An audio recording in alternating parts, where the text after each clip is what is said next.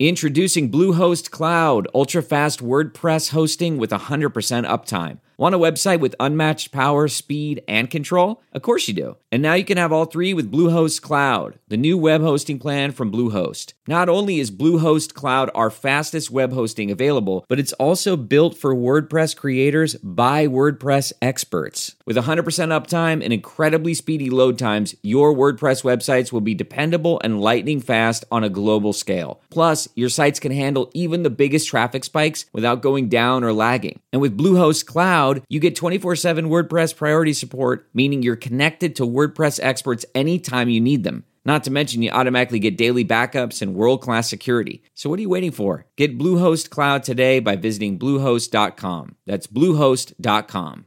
Worried about letting someone else pick out the perfect avocado for your perfect impress-them-on-the-third-date guacamole? Well, good thing Instacart shoppers are as picky as you are. They find ripe avocados like it's their guac on the line. They are milk expiration date detectives. They bag eggs like the 12 precious pieces of cargo they are. So let Instacart shoppers overthink your groceries so that you can overthink what you'll wear on that third date. Download the Instacart app today to get free delivery on your first 3 orders, while supplies last. Minimum $10 per order. Additional terms apply.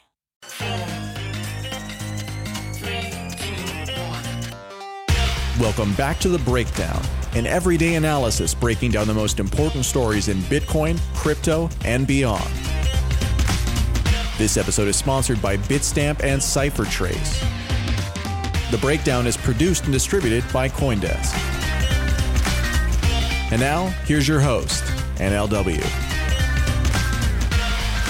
Welcome back to The Breakdown.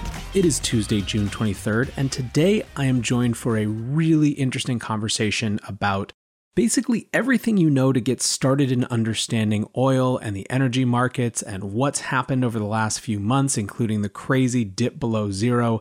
And I'm joined by FinTwit superstar and trader Tracy Shuchart, better known as Shy Girl, her Twitter handle. But first, the brief.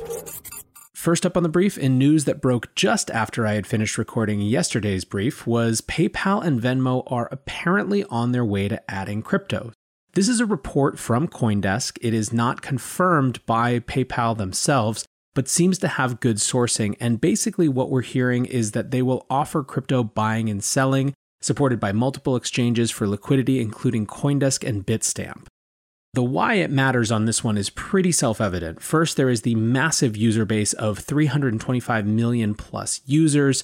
Second, it also represents a U-turn in PayPal's relationship to this asset class. As Blockworks Groups put it, financial institutions are being forced into Bitcoin. PayPal is rolling out Bitcoin, a direct competitor to itself, to their 325 million users. You saw folks like Charlie Shrem post screenshots from 2011 when PayPal wouldn't let them or wouldn't interact with them in any way. Brad Michelson from eToro wrote, "Crypto is becoming a Me Too feature in fintech apps, similar to how everyone is launching debit cards. Hard to ignore Cash App's revenue reports from crypto trading." Scott Melker said, "This is backed X10. If PayPal and Venmo are truly entering crypto, then this is arguably the most bullish news that we have seen in this space ever." Maybe most interesting of all came this thread from American Hodl on Twitter, who said, "Here's the scoop from one of our maximalist brothers inside PayPal, as sent to me via DM. The main driver for adding Bitcoin is monetizing Venmo. So much growth, no rev. Then Cash App comes along, growing faster, making money. PayPal even did a review paper considering ETH and XRP and BTC. Though it would be uber cringe, but they knew their stuff and decided BTC was the way to go. Can't be sure they won't fold, given there is money in shitcoins though. They are building buy, sell, and store functionality into their wallets, Bitcoin only. Target release is end of year. If this bears out the way that it looks like it's going to, this is going to be a pretty significant boost for the space." My question ultimately, which I asked yesterday on Twitter, is how many more times can Bitcoin be normalized before it just becomes a normal part of the consumer conversation? Next on the brief is the H-1B visa program shutdown or suspension and the America First recovery.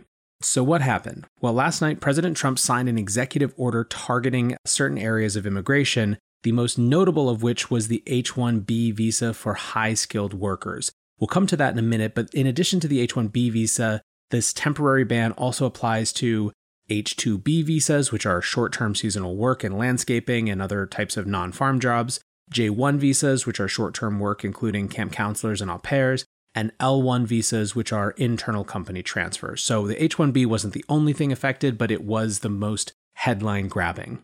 Why it matters? Well, there's two reasons that I think are worth noting. First is that there has been a huge outcry from the tech industry. I mean, basically across the board with a very few notable exceptions.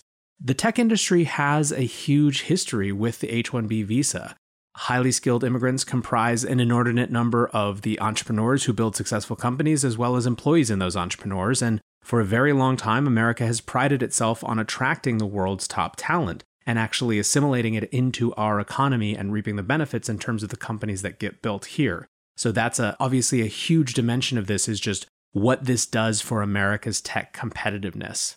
The second reason I think this matters, though, is that we are 4 months from the US presidential election, and I expect that this is a proxy for how political battles that are going to play out in terms of wanting to rally different bases, in terms of wanting to get the soundbite, get the clicks. This is going to be impactful to economics and economic policy in ways that aren't necessarily designed to be the best for the economy, but are instead to be the best for either one candidate's or another's election chances. So this is a proxy for a process that is painful and will play out, I think, unfortunately, again and again in the months to come. Third on the brief today is continued growth in Bitcoin derivatives. So what happened? BitMEX parent HDR Group led a $3.25 million Series A round in Sparrow, which is a new options trading platform, which is getting some good traction. Additionally, FTX, which is itself an insurgent kind of startup exchange, has caught up to BitMEX for order book depth, with emphasis on products like Bitcoin perpetuals, which are described by CoinDesk as a form of futures contract but without an expiry date and thus without a settlement. Perpetuals have a funding rate that occurs every 8 hours, and traders holding a position at the funding timestamp receive or pay funding.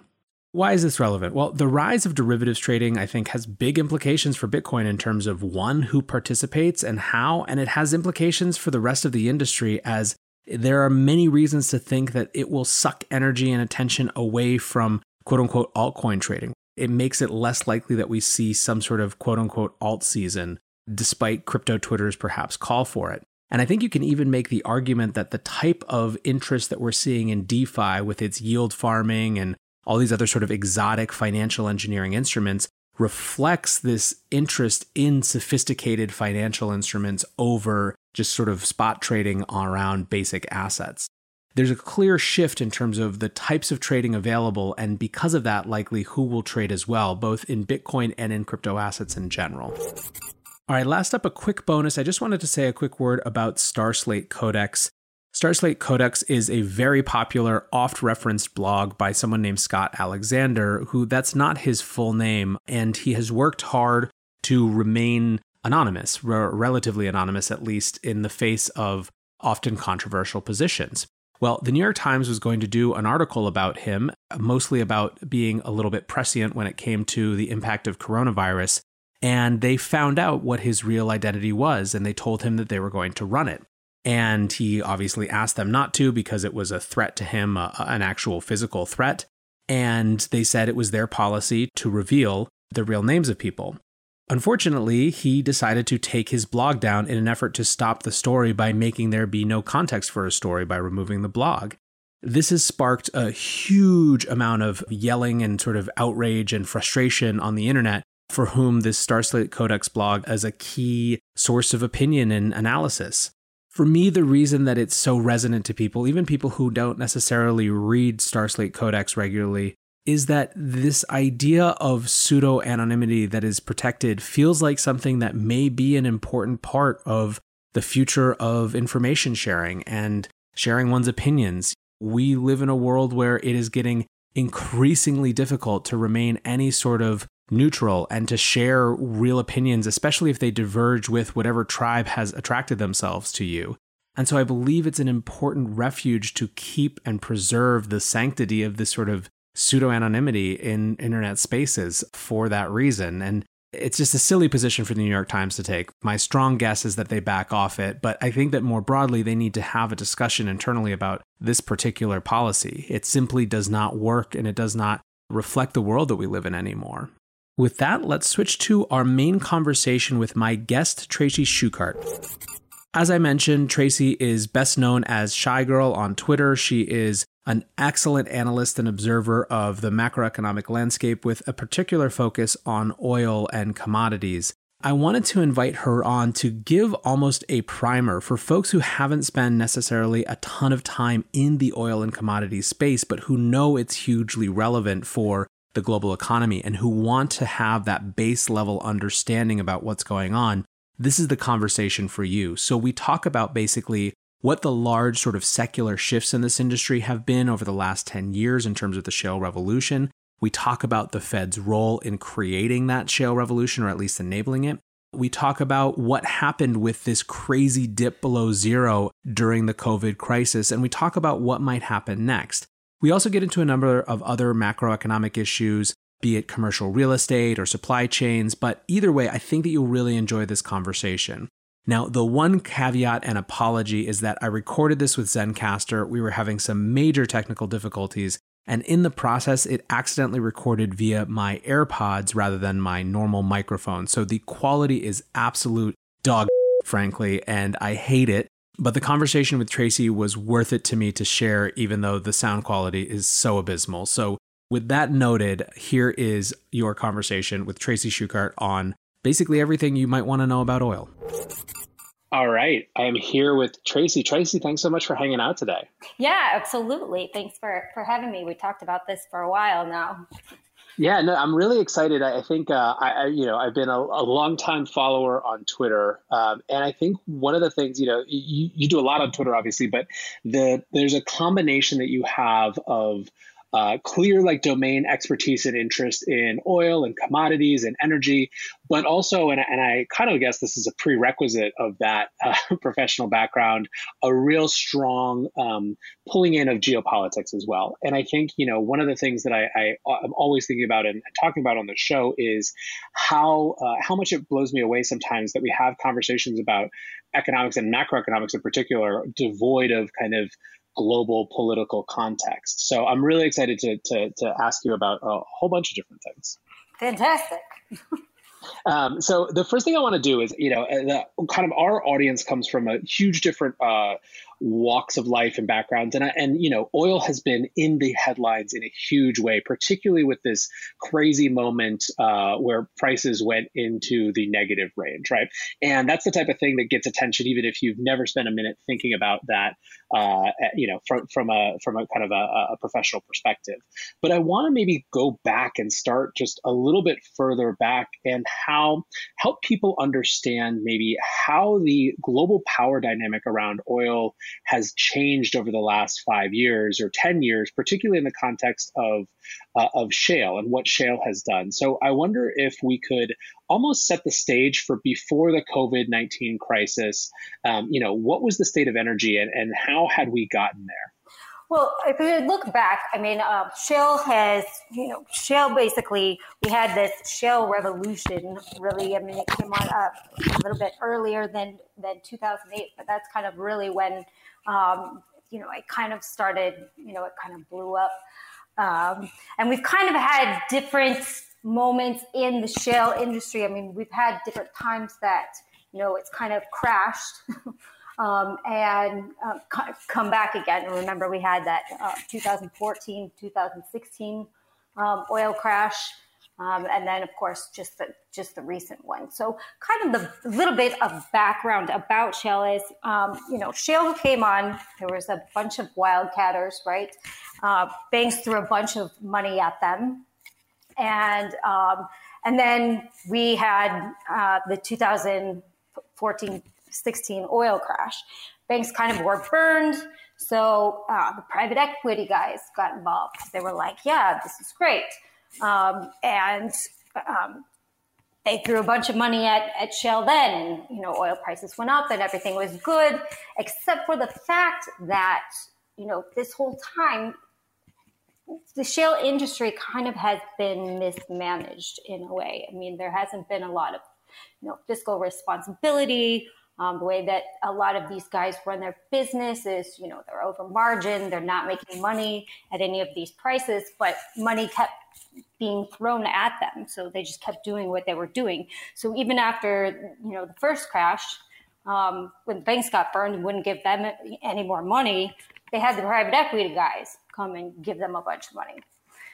So that's kind of a little bit of a background on the shale industry, but they can moving up because of the behaviors of these companies and how they were run and things like that. And certainly not all of them, but a good majority of them. What happened is that, starting in around 2015, we started seeing a lot of bankruptcies, obviously. And every year since then, even though oil prices have gone up, they haven't gone up to, we were over $100 a barrel. We haven't even gotten close to that in the last 5 years. And so they're not making money. So just coming into this fresh off of the oil crash of 2014-16, these guys kind of never really rebounded from that, right? So we saw from 2015 to 2019, there have been over 200 bankruptcies and things like that. So going into this year, and this is pre-COVID, I did a Real Vision episode with Danielle DiMartino Booth, and we kind of went over our concerns about the shale industry and the fact that we saw a lot of bankruptcies coming, a lot of insolvencies, a lot of defaults, and things of that nature just coming into 2020. Then what happened, obviously, COVID, demand drops off a cliff and oil starts falling drastically. The next step that came into this particular series of events is the OPEC meeting in February, when they couldn't decide on exactly what they were going to do. They postponed the meeting again. They met again in March to see the state of things. Russia said, I think everything's fine. I'm going to walk away from the cut deal. They had a previous cut deal that they had been working together, OPEC plus NOPEC nations, which is basically Russia and allies. And Russia basically walked away from the table. And Saudi Arabia at that point said, well, if you walk away from this deal, then forget it. We're tearing up the entire deal and we're going to pump as much as we want. So starting April 1st, they raised their production to 12 million barrels per day in a complete demand crisis. And that's when we saw oil, basically when that contract rolled off, that at the end of April is when we saw prices go negative because they just flooded the market in a serious demand crunch. And it just went no bid, basically. There's so much to unpack. I feel like that's a really, really great framing setup for the first part of this conversation. But let's start. I want to go back actually, because I thought the episode that you did with Danielle on Real Vision was excellent. And one of the kind of key theses of that show or that discussion was that the shale industry was as much a byproduct of the availability of capital, in particular types of cheap capital in the wake of the great financial crisis, as it was a technology innovation. I mean, is that accurate? Yes, absolutely. That's what I meant when I said, people were throwing money at. I mean, literally banks were throwing money at them. And then, private equity guys started throwing money at them. So, really they had all this access to capital, but their business model, was never what it should have been, right? So, and the private equity guys too, and just based on what you were kind of discussing at the beginning of this show, this wasn't like experienced in oil private equity, right? These were people who were learning on the fly. Exactly. Yeah, absolutely. Because they saw all this money. They saw, all these guys producing oil. It was kind of wild Wild West kind of, shale industry. It was still new. It was still exciting. Obviously the oil business can be highly lucrative. And so that's what those guys saw. Do you think too that, obviously at the same time this is happening in oil, you have across the board private equity having to kind of look for farther and farther out and riskier things, right? Just to Right. get returns. Do you think it was part and parcel of that as well? Oh, absolutely. You heard especially during that time, we were hearing where, private equity had nowhere to go. They were just looking, they had so much cash built up, the VC guys were the same way where, they just had so much money and they were just willing to go anywhere with it. So yeah, absolutely. Yeah, it's really interesting. Like I feel like the story when we have a little bit more perspective and context, the story of some of the kind of excesses of like the SoftBank VC era will be, kind of compared and wrapped up together with the private equity in exotic adventures like Shale. Right. So I want to also ask just kind of a clarifying around this idea of the fundamental business model being off. Is it obviously it's not as simple as what I'm about to say, but is it roughly as simple as how much it costs to actually run these productions was too much based on where the global market for oil actually was? Yeah, absolutely. You have to understand, it's your cost of doing business is not only getting oil out of the ground, but you have to understand these are like tight oil plays, right? So it's very difficult. They use horizontal wells and they have to basically pressurize. They send in like a water chemical solution basically into rock formations to draw out the shale. And that's why a lot of natural gas comes out with that. And people talk about flaring and things like that because natural gas is a huge byproduct of that because you're literally in rock formation. So it's not like you're out to sea, in conventional wells where, the initial costs to start sort of that project is it's time consuming and it's very expensive upfront, but once those costs are, completed, the actual drilling is a lot less expensive.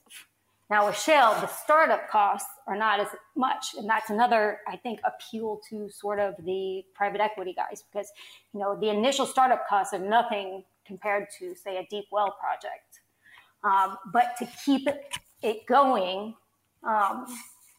requires a lot of money because these wells, they run dry quickly. That's why they drill so many of them. They have a well decline activity level, meaning over time they produce less and less. So you have to keep drilling more to fill that void, right? It's kind of like a funnel.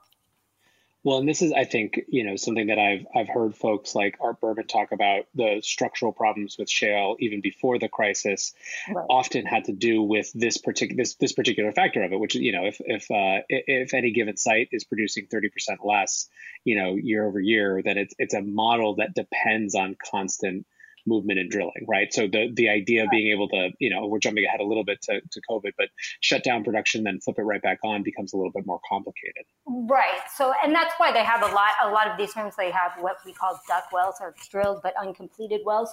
So they'll drill them out so that they can bring them online a lot quicker. Now we do have a substantial duck well base, that we can go through. Right. So, what will happen, say, now after, demand has gone down and now we're starting to see demand come back. Now, what these shale players will do most likely is, they'll start with their duck wells first before they actually, move on to actually producing. So they'll go through the inventory that they have and their duck well inventory. So going back, there's another interesting kind of contrast that I want to ask you about, which is on the one hand, you're identifying these sort of structural problems with the business model of the industry on the basis of, in part, the cheap, kind of flood of available capital. But at the same time, when times are good, when that's working, capital is there, and U.S. production did go up in a way that changed our relationship with other oil exporting countries. Is that accurate?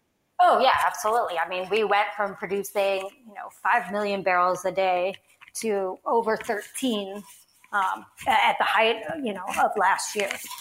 So, which, basically put us, Russia, or the U.S., Russia, and Saudi Arabia as the top oil producers in the world, where, so we kind of gained that status, with the shale revolution. How did that change what was the impact of that on how places like Russia and Saudi Arabia looked at us in relation to the rest of the kind of the world, or how did it change basically that relationship? And specifically what I wanted to get to is an argument which I've read. I think that you don't particularly buy, that part of the Russia and Saudi Arabia failure to reach agreement, let's call it, was an intentional drive or dig at the American shale industry. Right. I do not believe that. Not at least in this particular case. But obviously, there's enough. The thing is that the oil that we produce is very light, right? So we're producing a completely different kind of oil than Saudi Arabia and Russia. Russia rails is very heavy crude, so they have a completely different customer than the United States. Most people think that oil is interchangeable. Oil is just oil, right? But that's not the case. It's crude quality matters. So there are different grades of crude, and they all kind of make different things. For instance, the very light crude that the U.S. produces mainly produces gasoline. That's really all you can get from it because it's so light. So in order to make other products with it, you have to and that's why we're still an importer. You have to import heavy crude to blend with it to get the other products that we need, such as, jet fuel, kerosene, etc. So basically the point here being that although it certainly was something important that was relevant for, places like Russia and Saudi Arabia, it's not, it didn't make them irrelevant in any way that would change, that would so dramatically shift that relationship. Right. And they have, you have to think about it too. They're mostly, both of them are mostly competing for, the Asian markets, because you have to think, we do, obviously ship some to Asia, but, it only generally happens when WTI is at a major discount to Brent because of just merely the shipping costs. So that's not really our market. Asia's not really our market, whereas, it's Saudi Arabia and Russia compete for that market tenfold. Yeah, I want to come back to China and China's kind of demand for cheap fuel and how that affects things. But first, just for people who this is totally new for them, could you define WTI and Brent just so they have a frame of reference? Right. So WTI is just West Texas Intermediate. All that means is it's the oil stored at Cushing, right? U.S. produces a lot of other different oils that you never hear about it. You only hear about the benchmark. It really is only, the oil that you trade on the screen. WTI that we talk about really only pertains to one particular grade from the Permian that's stored in Cushing. But there are other kinds. Brent actually refers to the 40s, that Norwegian oils. There's four fields that they have. Well, they added a fifth now in that particular basket, which is the Brent's basket, and that's just a heavier sour crude, meaning it has more sulfur in it. But Saudi Arabia and Russia, I mean, everybody has their own kind of crude grades that they sell. It's just the two that you hear about, and that, what most pricing is based off of is one of those two contracts. Got it. Okay, great. Thank you.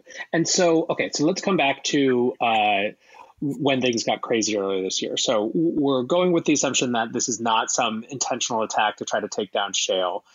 So then let's talk about what actually happened and the calculus, I guess, of MBS and Saudi Arabia on the one hand versus Russia on the other. And maybe it's important to go back a little bit to the kind of agreement that they were operating on before this.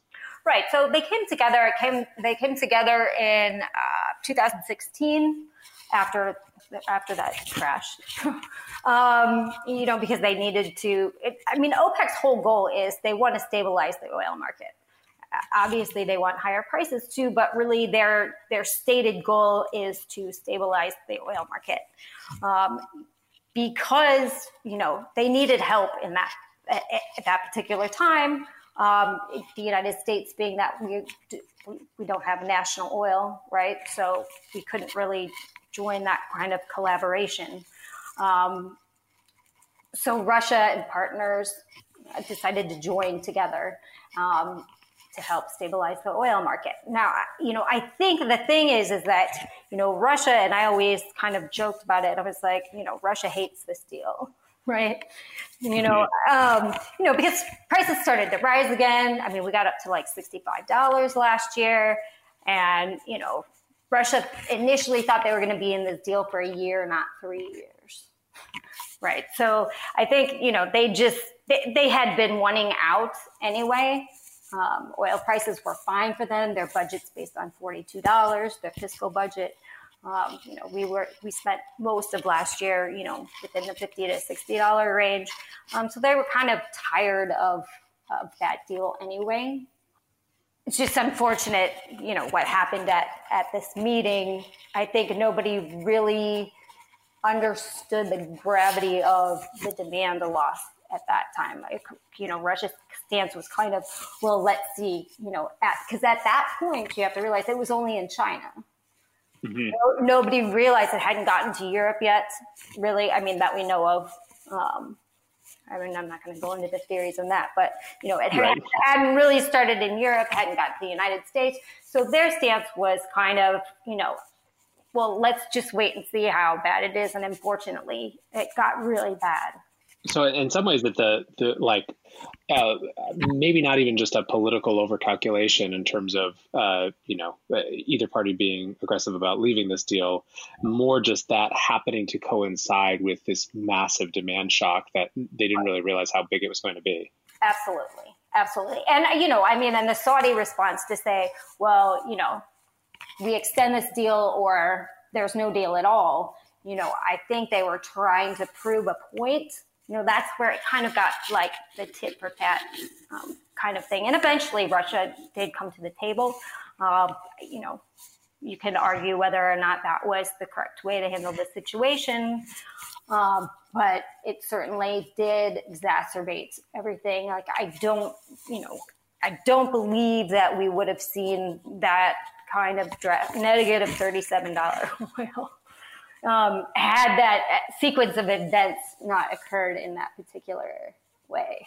And what was just so we round out this story, at least on a basic level, what was the storage dimension of that negative 37 price?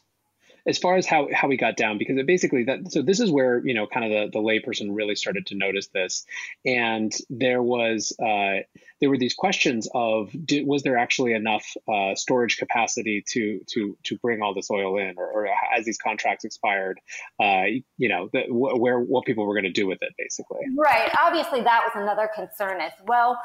You have to understand, when these contracts expire, I mean, this happens after options expiration, everybody rolls, and most brokers make you roll. I mean, generally anybody left after options expiration is supposed to be an actual physical oil trader, meaning they are either supposed to be able to supply or take delivery of. right? So that contract was very illiquid at that time.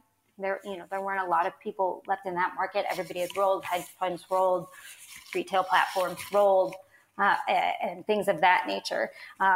It turns out there was one China bank that still had their clients in, and I heard something about iBroker.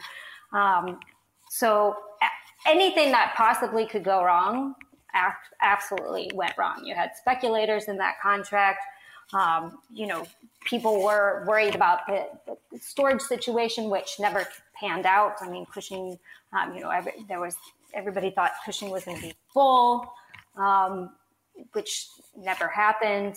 And, it was just a whole series of events, and everything that could have gone wrong possibly went wrong at that particular time. It's so wild. So, my perspective is one of someone who's is kind of a passive outside observer. What was it like with folks who had been in this industry for a long time, watching this Lemony Snicket-esque series of unfortunate events all happen at the same time? Was it just like disbelief, or? Yeah, absolutely disbelief. I watched oil price go. It literally happened like the last 20 minutes, and it was just all of a sudden I thought we got close to like zero, right? And I thought they're gonna stop this, right? And then there was just a void, literally a void, and it just went. It was crazy. So no, none of us have ever seen anything like that in our lives before. That was nuts. And we kind of had a clue because CME Group actually had sent out a letter saying we're going to let prices go negative.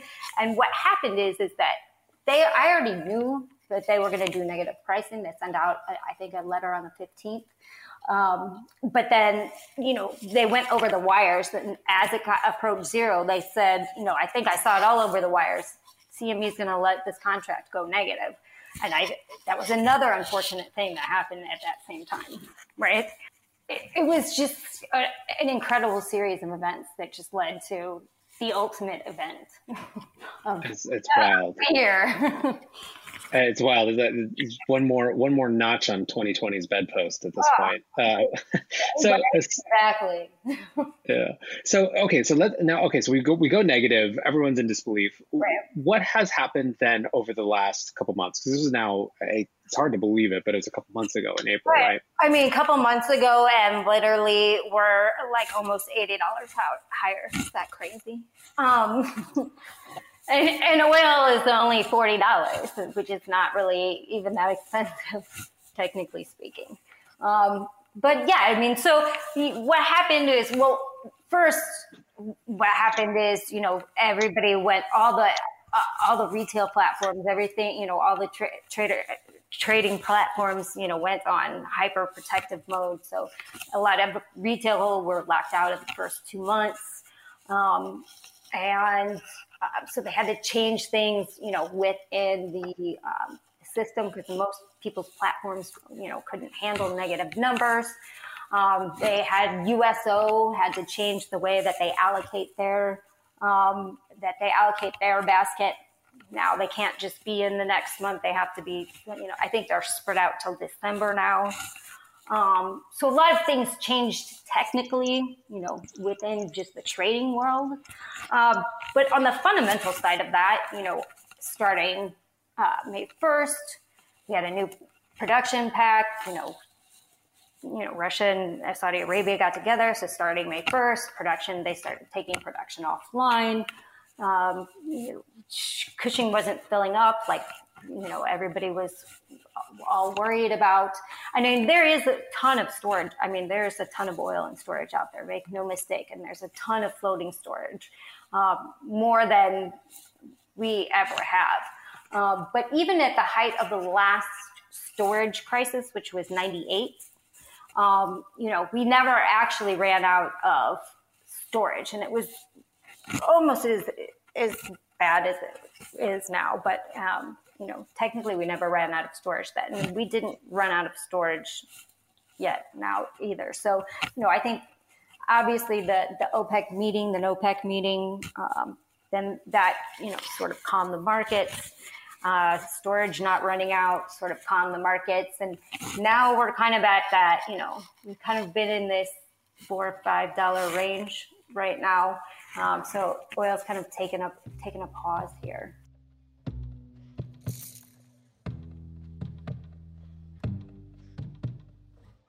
Bitstamp is the original global cryptocurrency exchange. Since 2011, Bitstamp has been the preferred exchange for serious traders and investors, trusted by over 4 million customers, including top financial institutions. Bitstamp is built on professional-grade trading technology. Their platform is powered by a NASDAQ matching engine, and their APIs are recognized as the best in the industry. Download the Bitstamp app from the App Store or Google Play, or visit bitstamp.net/pro to learn more and start trading today. That's bitstamp.net/pro. CipherTrace helps grow the crypto economy by making it trusted by governments and safe for consumers and investors. How do they do it? By protecting VASPs, banks, and other financial institutions from crypto laundering risks while protecting user privacy. Years of research have created the world's best cryptocurrency intelligence with the best attribution and deepest token coverage. So if your virtual asset business isn't using CipherTrace to manage compliance risks, you should start now. Learn more at CipherTrace.com.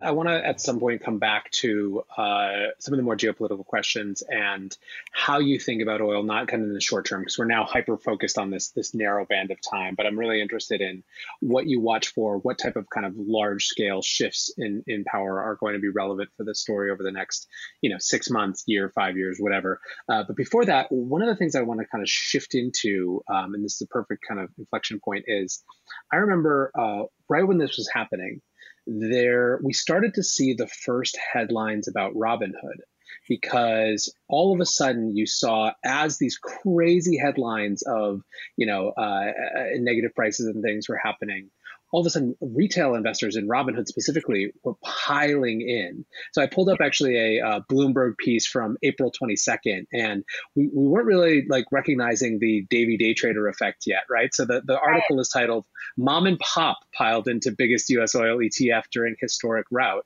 And it was about how, so this was Wednesday the 22nd, and the number of investors on Robinhood had spiked to 152,000 from something like 60,000 the week before.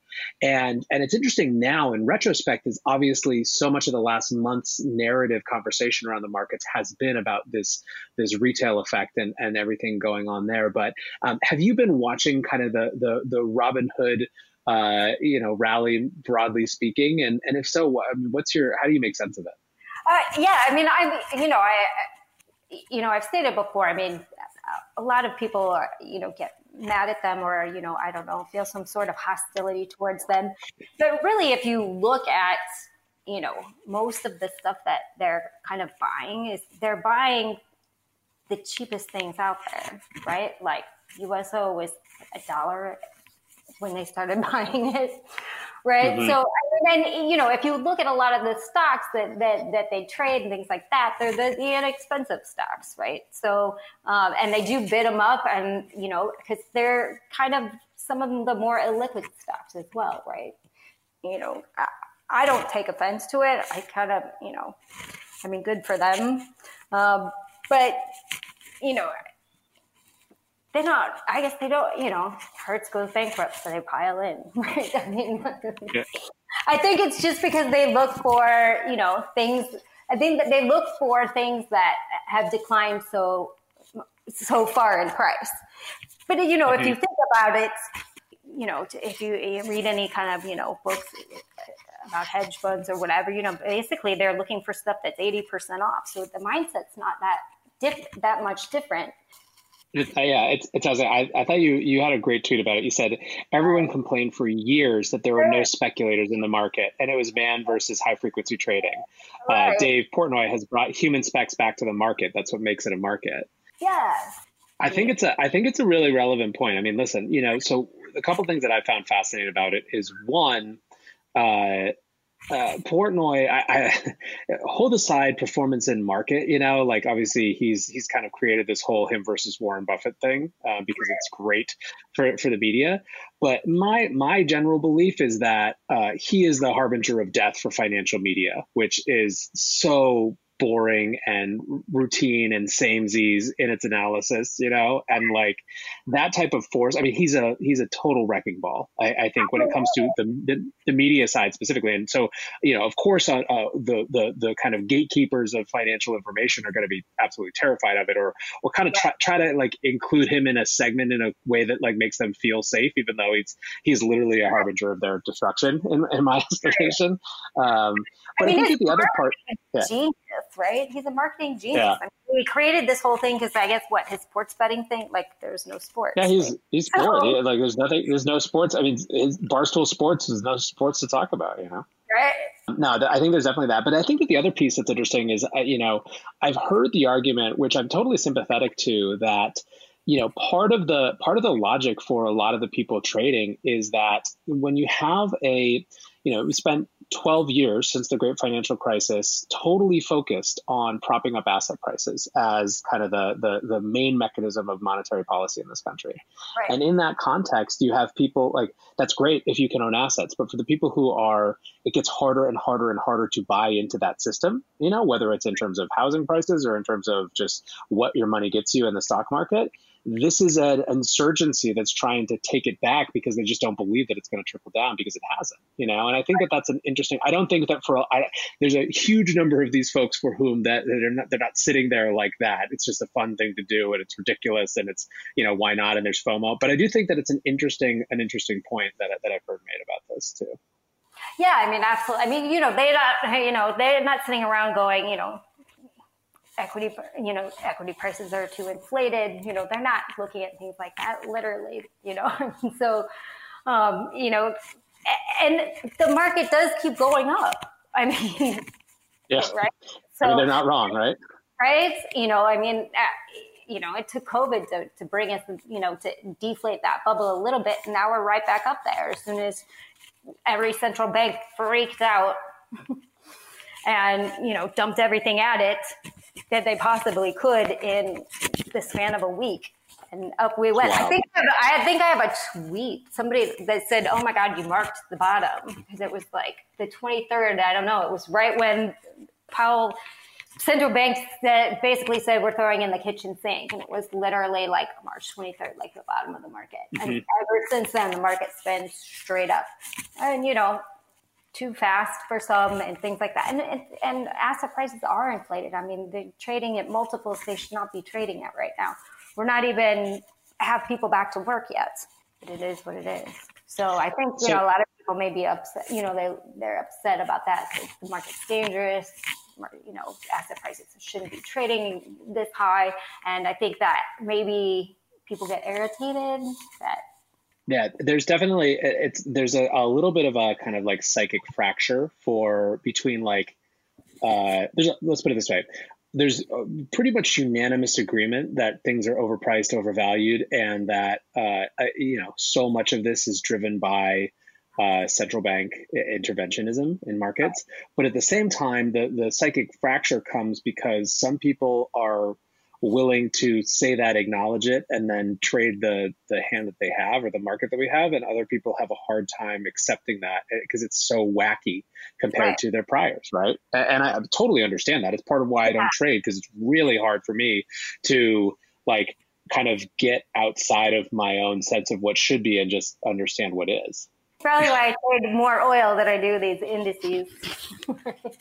Yeah, totally. This actually brings me to a different question, which is, what is your sense of not so much the markets around oil right now and how they've recovered, but the fundamentals around oil in terms of demand? There's kind of there's almost conflicting signals in some ways, but what do you make of where we are right now in terms of recovery or not? I mean, I think we don't know. And that's one of the things that we can't really quantify right now. Like, I think oil's gotten a little bit ahead of itself. I mean, we are seeing demand improvement on one hand, but on the other hand, we have so much excess to draw down before we can start really talking about, $60 oil again. I mean, there's just too much in storage right now. We're producing and there's too much in storage until we actually start seeing some solid demand. So I think In the near term, I think, these 40 areas probably where it stalls out. We may see a pullback. I mean, again, it completely depends. Is there going to be another shutdown? There's too many things you can't really quantify right now. There's too many factors involved in everything. If oil starts getting, to $50, does everybody in OPEC just say, forget it, it's a free for all, we're gonna produce as much as we want, because we've run into that issue before.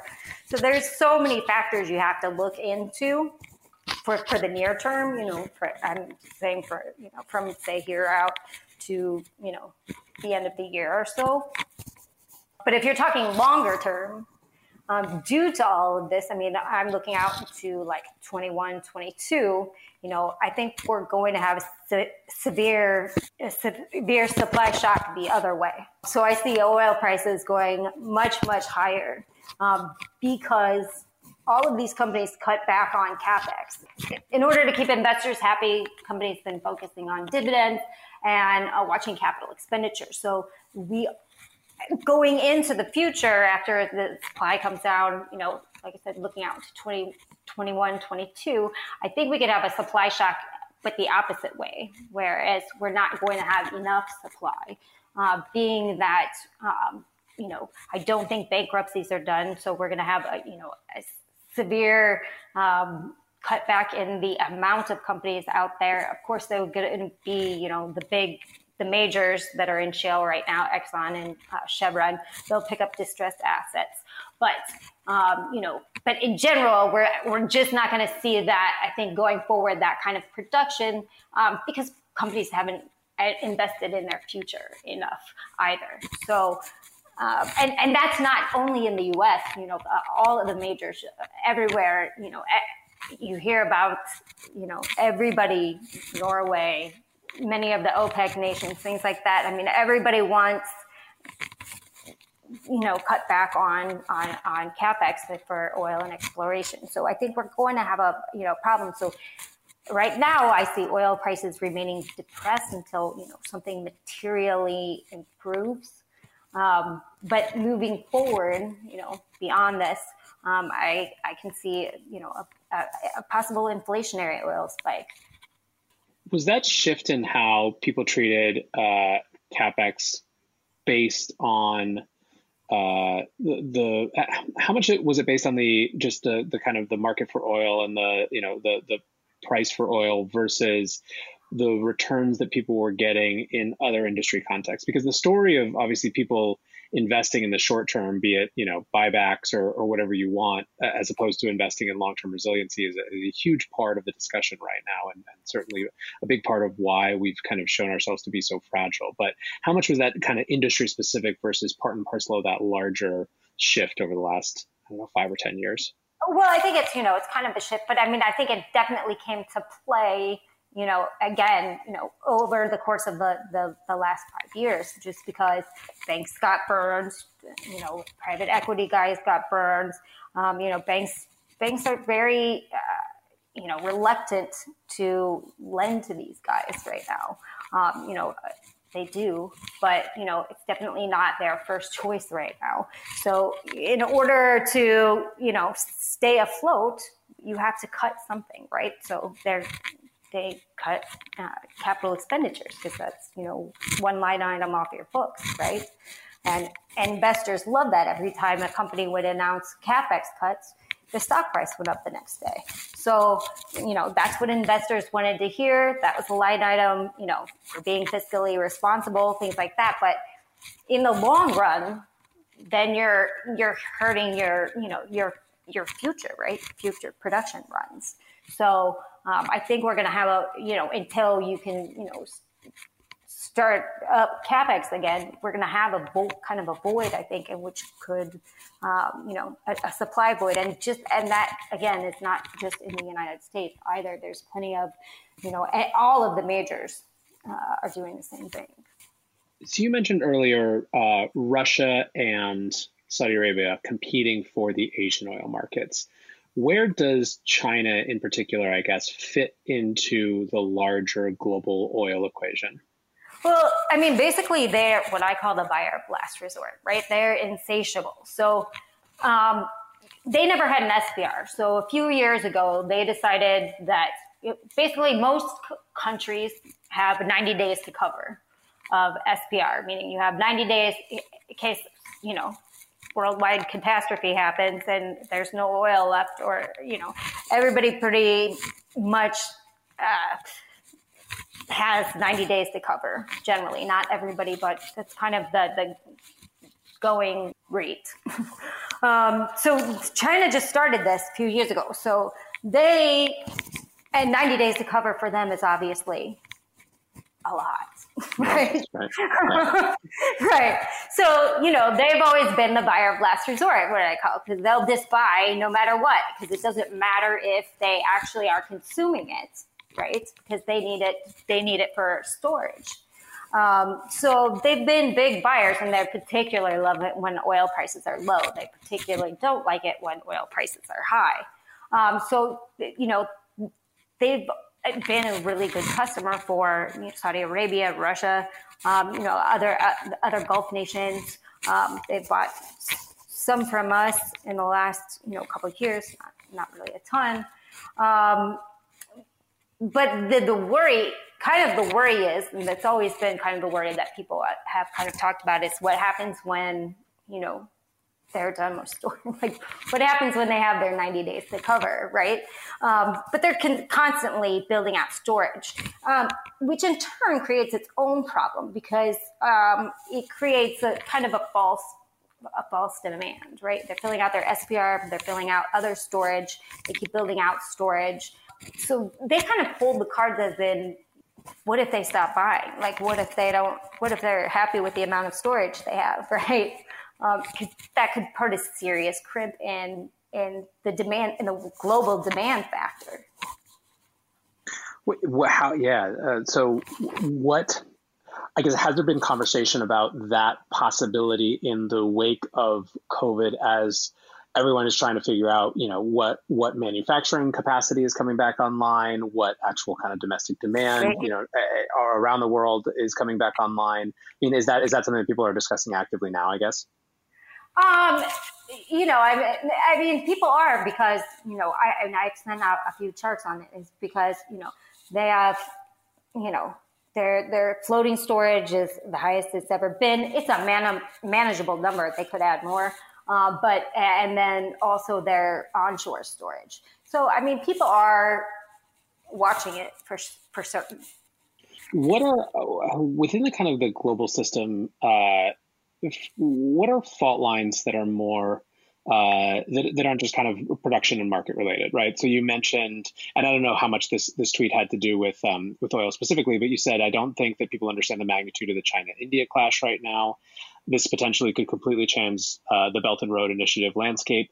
But so I'm interested in that particular comment, because I thought it was really interesting. But in terms of oil as well, how you spend your every day thinking about this.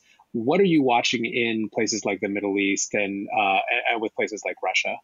It used to be you wake up every morning and scan. You just wanted to make sure nobody bombed somebody, or right.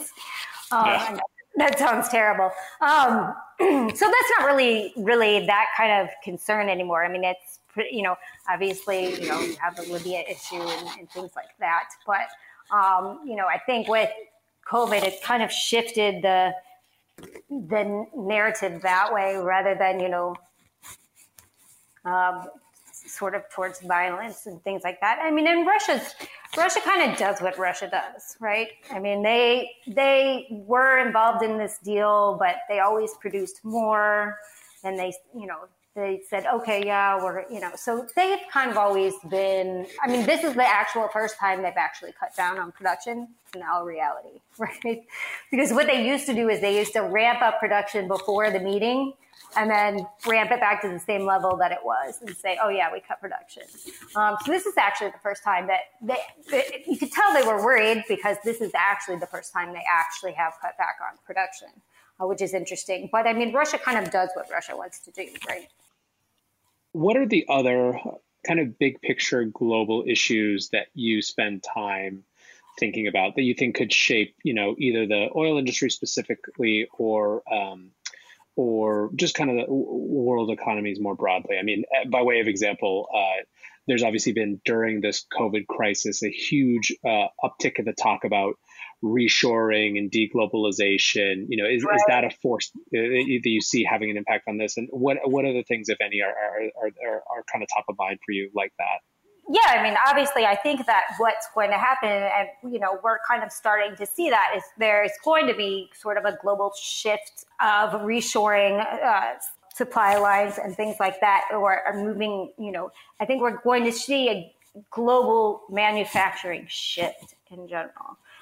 So what I'm looking at is what the U.S.'s options are: South Korea, Vietnam, India, Mexico. South America will likely be beneficiaries of, a lot of that production getting out of China. You're already kind of seeing Apple has moved over to India for some of its manufacturing. So I think you're going to see just a global shift in general. And the United States isn't the only country that's concerned about this. India's worried about this. South Korea, we had Samsung move their manufacturing back to South Korea for a lot of things. So I think it's just, kind of, you're going to see a global shift in manufacturing. A lot of people are going to bring, manufacturing home, things like that. If you watch pharmaceuticals in particular, and those are the kind of industries that would sort of be shifting, automobile manufacturing, things like that. How does currency competition, and in particular, the kind of at any given moment, the comparative strength or weakness of the dollar, play into the shape of the oil industry? I look at it as that really, I look at the Norwegian kroner and CAD, really, because those are really the commodity currencies for oil, right? Because Brent is Norwegian contract, and Canada, although they don't produce a ton, their currency still very much moves in sync with oil and a lot of other natural resources as well. So really, those are the kind of currencies. I know people say the stronger dollar, then you have a weaker oil price, but it really is not a one-to-one ratio like that. The correlation goes in and out. So, really when I'm looking at sort of the FX arena, I'm looking at NOK and CAD more so than at the dollar, even though obviously higher dollar prices put pressure on commodities in general. Oil's not as affected by it, in my opinion. Now, euro used to be, because Saudi Arabia used to hedge using euro. Their FX hedge for their oil was using euro. So that used to be a lot more, but they've kind of gotten away from that some. Interesting. That's super, super interesting. Zooming out, I guess, what are the most important things for someone who's interested in how oil is going to shake out over the next 6 months? What should people be paying attention to? What should they be watching for? I mean, I would watch, for obviously, really, we need to see an uptick in demand, right, all around. And we are, but, we have to factor in, really the airline industry. I mean, that was a huge, huge pullback in demand. Now people are going back to work. So, I'm also watching, how is the structure of the work environment changed? Are people commuting to work anymore, or are they at home now? Are they driving in from the suburbs because they've moved out to the suburbs instead of, being in cities taking public transportation? Are people even taking public transportation? When will people feel really safe to get on public transportation again? So kind of all those kind of things when you're looking at the demand factor situation, kind of all tend to play. This is a very interesting time, I think, just in general, because a lot of things are going to change, and not change like, necessarily for the worse. I think it just, like work at home, work from home, what kind of offices are you going to have? I mean, I look particularly at like commercial real estate. Are people going to cut down on commercial real estate because they don't need as much space because now they can have their people work from home? Are they going to consolidate because they haven't been, up and running for months, and now they have all of these costs that, and our spaces sitting empty. So, kind of looking at that all in general should be really interesting. Commercial real estate is really kind of like what I've been paying attention to. That's my new kick after supply chains that I talked about for months, I think. Changing. My new kick is watching commercial real estate. Yeah, I mean, it's really fascinating for sure. I mean, it feels to some, I mean, I'm interested to see if this is your take as well, as one of the more obviously threatened areas in terms of like actual demand destruction and fundamental shifts in habits. Now, I've heard some people argue the opposite, right? The contrarian take is like, well, if you need more space per person based on new regulations, maybe it's a wash, but it feels, I mean, given the number of everyone that I've seen whose other companies are like, you know what, fine, you work from home if you want to. Right. And, people are having layoffs and things like that. I mean, I've heard, a lot of companies who they're consolidating space. They're shutting down, restaurants, things of that nature. If they have multiple locations, Starbucks just shut down a bunch of restaurants, things like that. So those are kind of the things that I'm looking at, because people are going to consolidate right now, in my opinion. I don't think. Yeah, I don't know.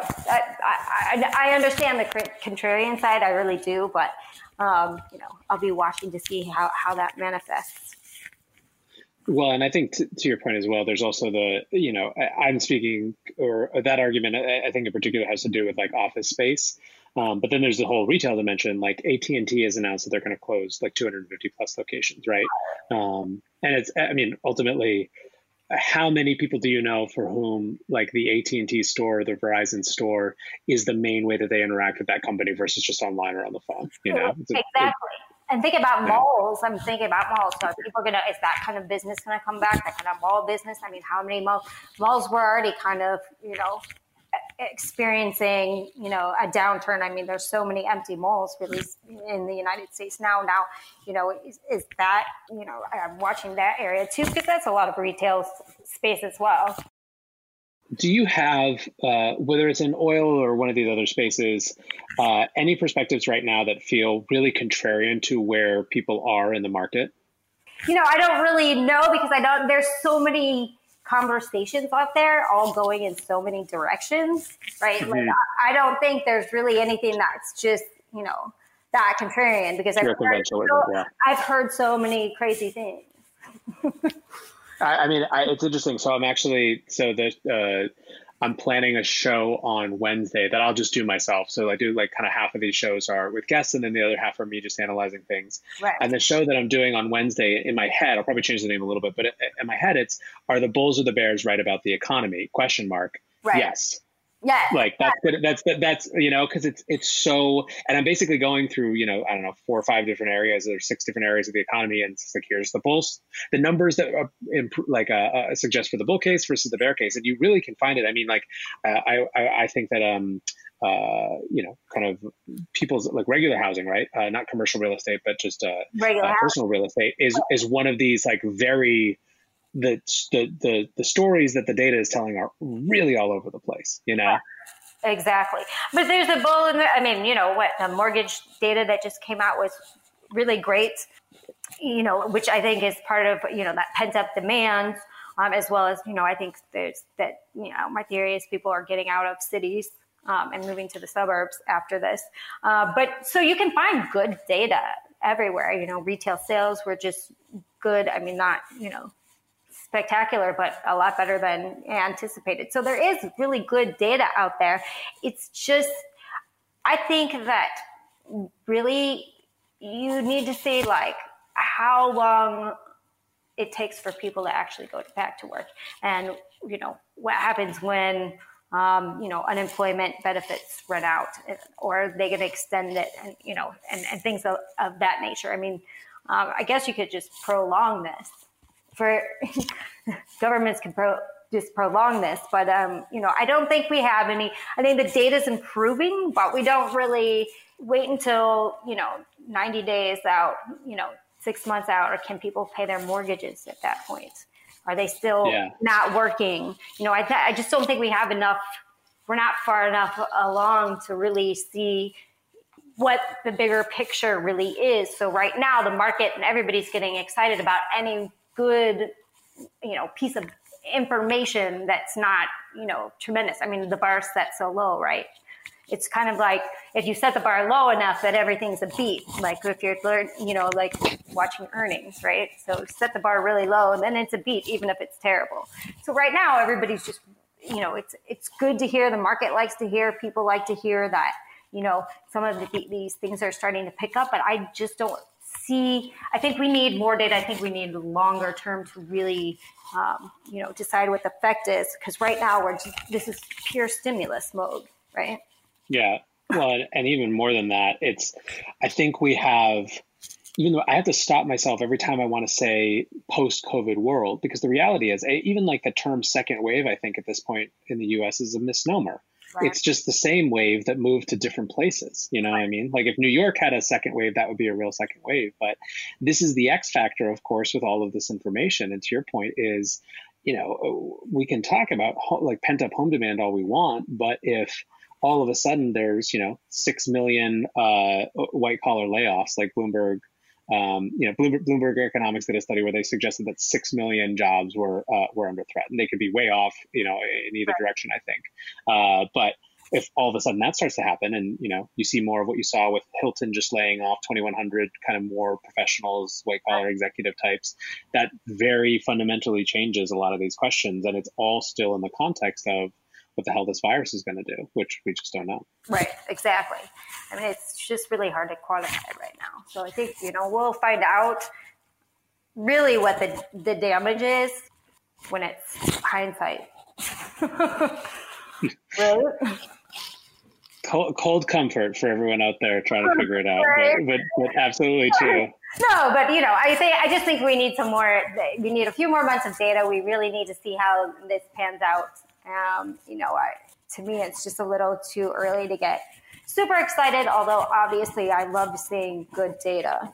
Well, maybe by way of closing, are there any of these shifts which you see happening or either happening because of this strange crisis that we've been living through, or just being accelerated by them, do you think are actually net positive for the world? I actually think that, I think moving some supply chains out of China, I think is, good for everybody, because the manufacturing landscape has changed there, right? So they're no longer that cheap labor country anymore.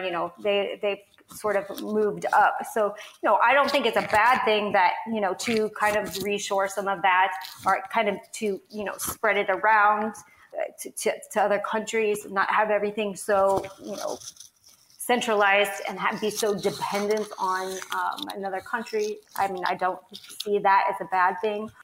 I don't know. Because I was thinking, are people going to spend less?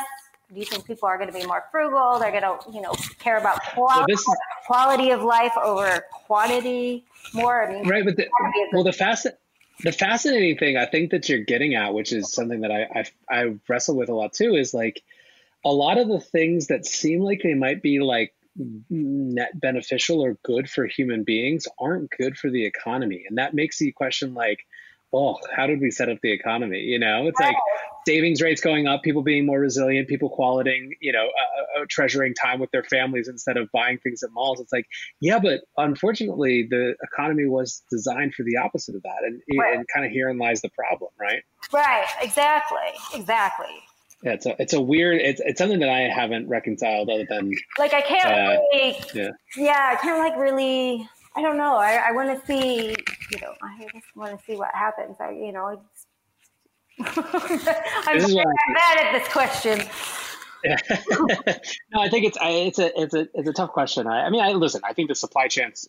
You could have just stopped at the supply chain answer. That is a very legitimate and serious answer that I think a lot of people are thinking about. Or I mean, either having. it's just a national security issue as well for all countries. Like you shouldn't be that dependent on one country, because what if happens? What if happens? It's exactly what we saw: a breakdown of all these supply chains. Nobody had backup. People had to shut down. Before it even hit Europe, European countries were shutting down because they couldn't get their parts from China, right? And then you just realize, kind of what a mess the supply chain system was. It'll take time to shift those things, but I think the shift will be net positive. Yeah, no, I think that's absolutely true. Well, listen, I've kept you now for quite some time. I really appreciate you going so in depth and helping people understand what's been going on with oil and just your perspective on a lot of these issues as well. For people who want to follow you and get these insights on the regular, where can I find you? At Shy Girl, it's CHIGRL, because somebody had Shy Girl, and they've never even used the account once. Oh, infuriating. So I'm on Twitter, and that's where you can reach me for now. I have a website that's got some old information on it. I haven't updated it, but it's got some oil stuff on there. If you're interested, it's just shygirl.com. Awesome. Well, Tracy, thanks so much for spending time today. I really appreciate it.